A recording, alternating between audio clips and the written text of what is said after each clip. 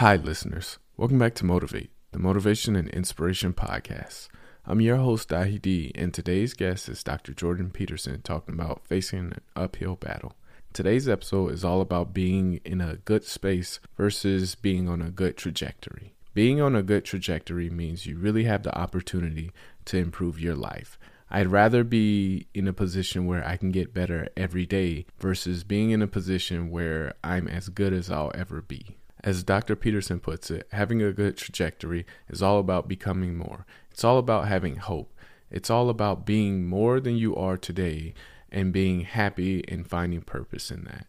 Versus if you're in a good position, you're pretty much all you'll ever be, and why bother being anything else? That's it for me today. I hope you all are on a good trajectory. I hope you enjoyed today's episode.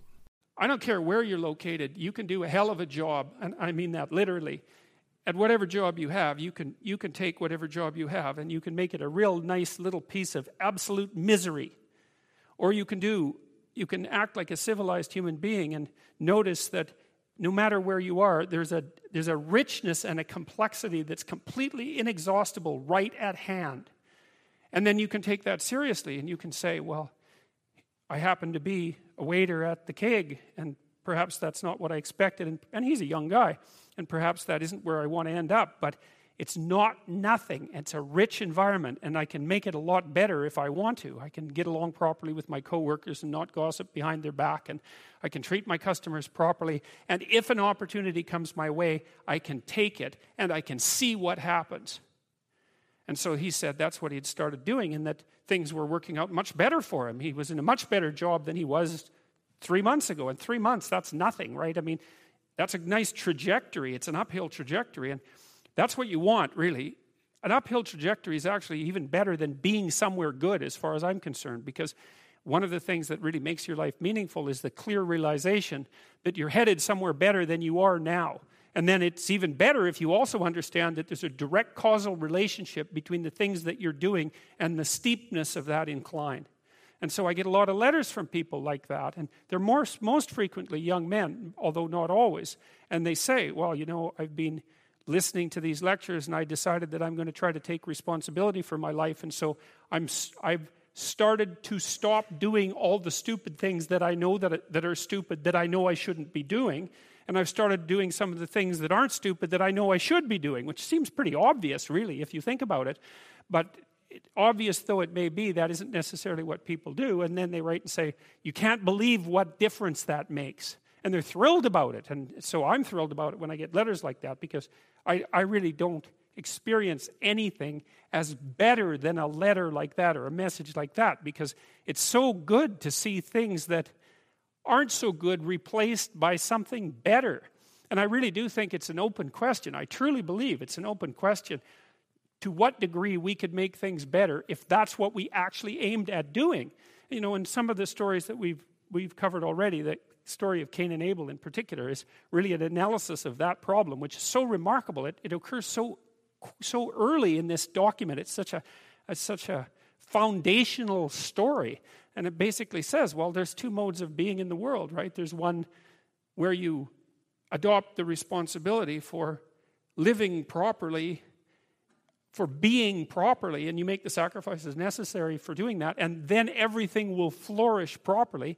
And the other one is a pathway of resentment and bitterness and rejection and murder and genocide. And that just seems exactly right to me.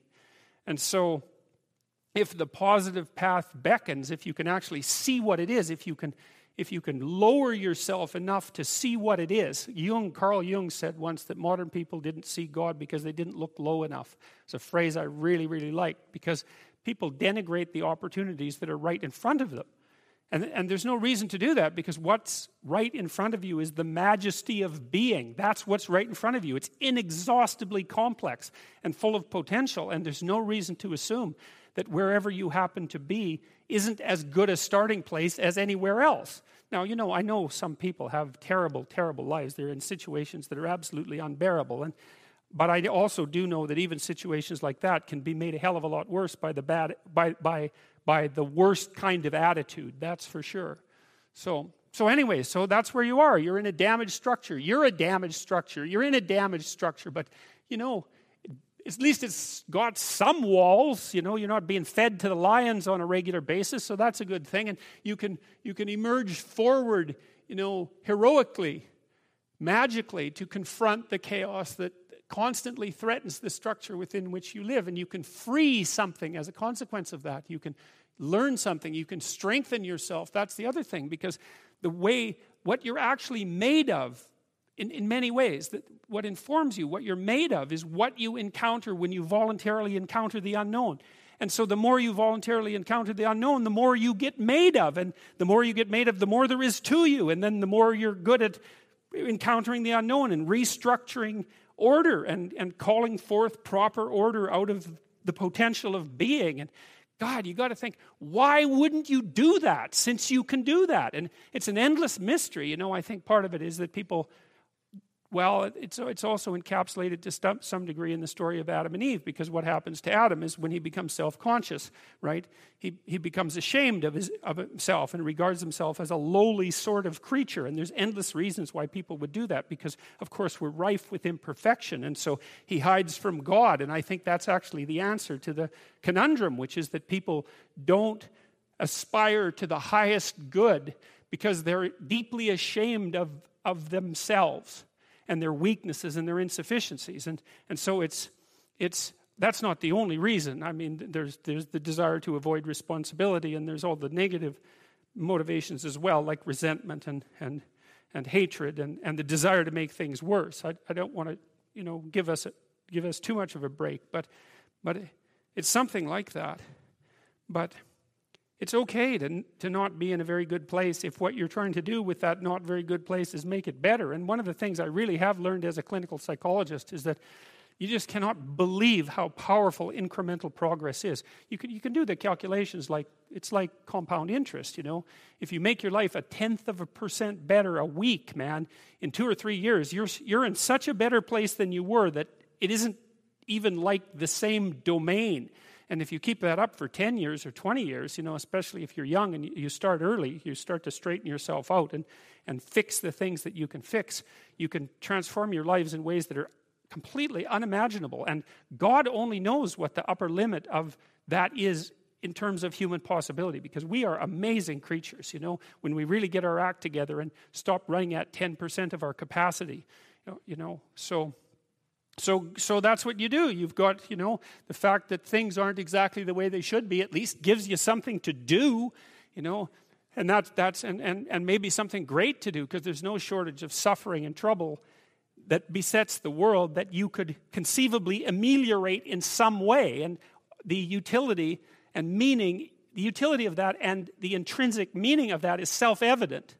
So it also makes me curious about nihilism, for example, and despair, because, I understand those emotions. I understand them deeply, and the intellectual mindset that goes along with it, but they just seem beside the point to me in some sense, because there are so many things that need doing that all you really have to do is open your eyes and look at them and then decide that you're actually going to do something about them. And you might think, well, what's within my scope of influence is so trivial that it's not worth doing. It's like, it won't stay trivial for long if you do it.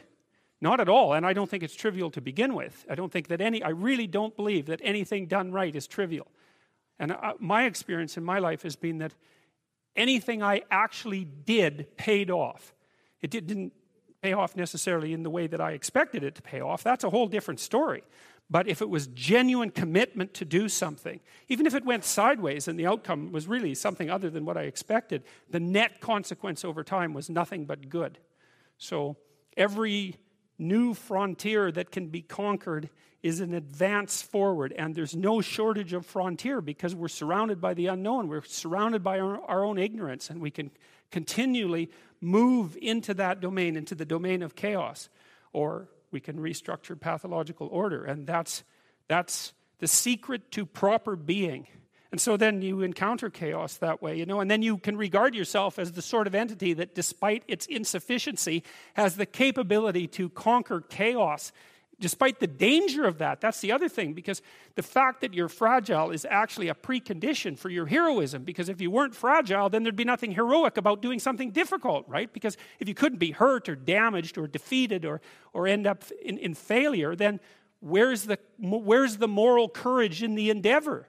It has to be that the fragility is built into the courage. And so it's not a reason not to engage in it at all. In fact, quite the contrary. And so then, what do? Well, you put the city back together, and maybe the way you want it, so that it's functional and efficient and beautiful, and so that people can flourish there, and flourish in a manner that makes them what would you say? That makes them feel that the unbearable catastrophe of being is worth it for the experience. That's what you're aiming at. And it's not an impossibility. It's not an impossibility. And then not only do you repair the city when you do that, but you make yourself the sort of thing that continually repairs the city. And that's even better. That's the end goal, because it's not the repair of the city that's the goal. It's the transformation of yourself into the thing that continually repairs the city.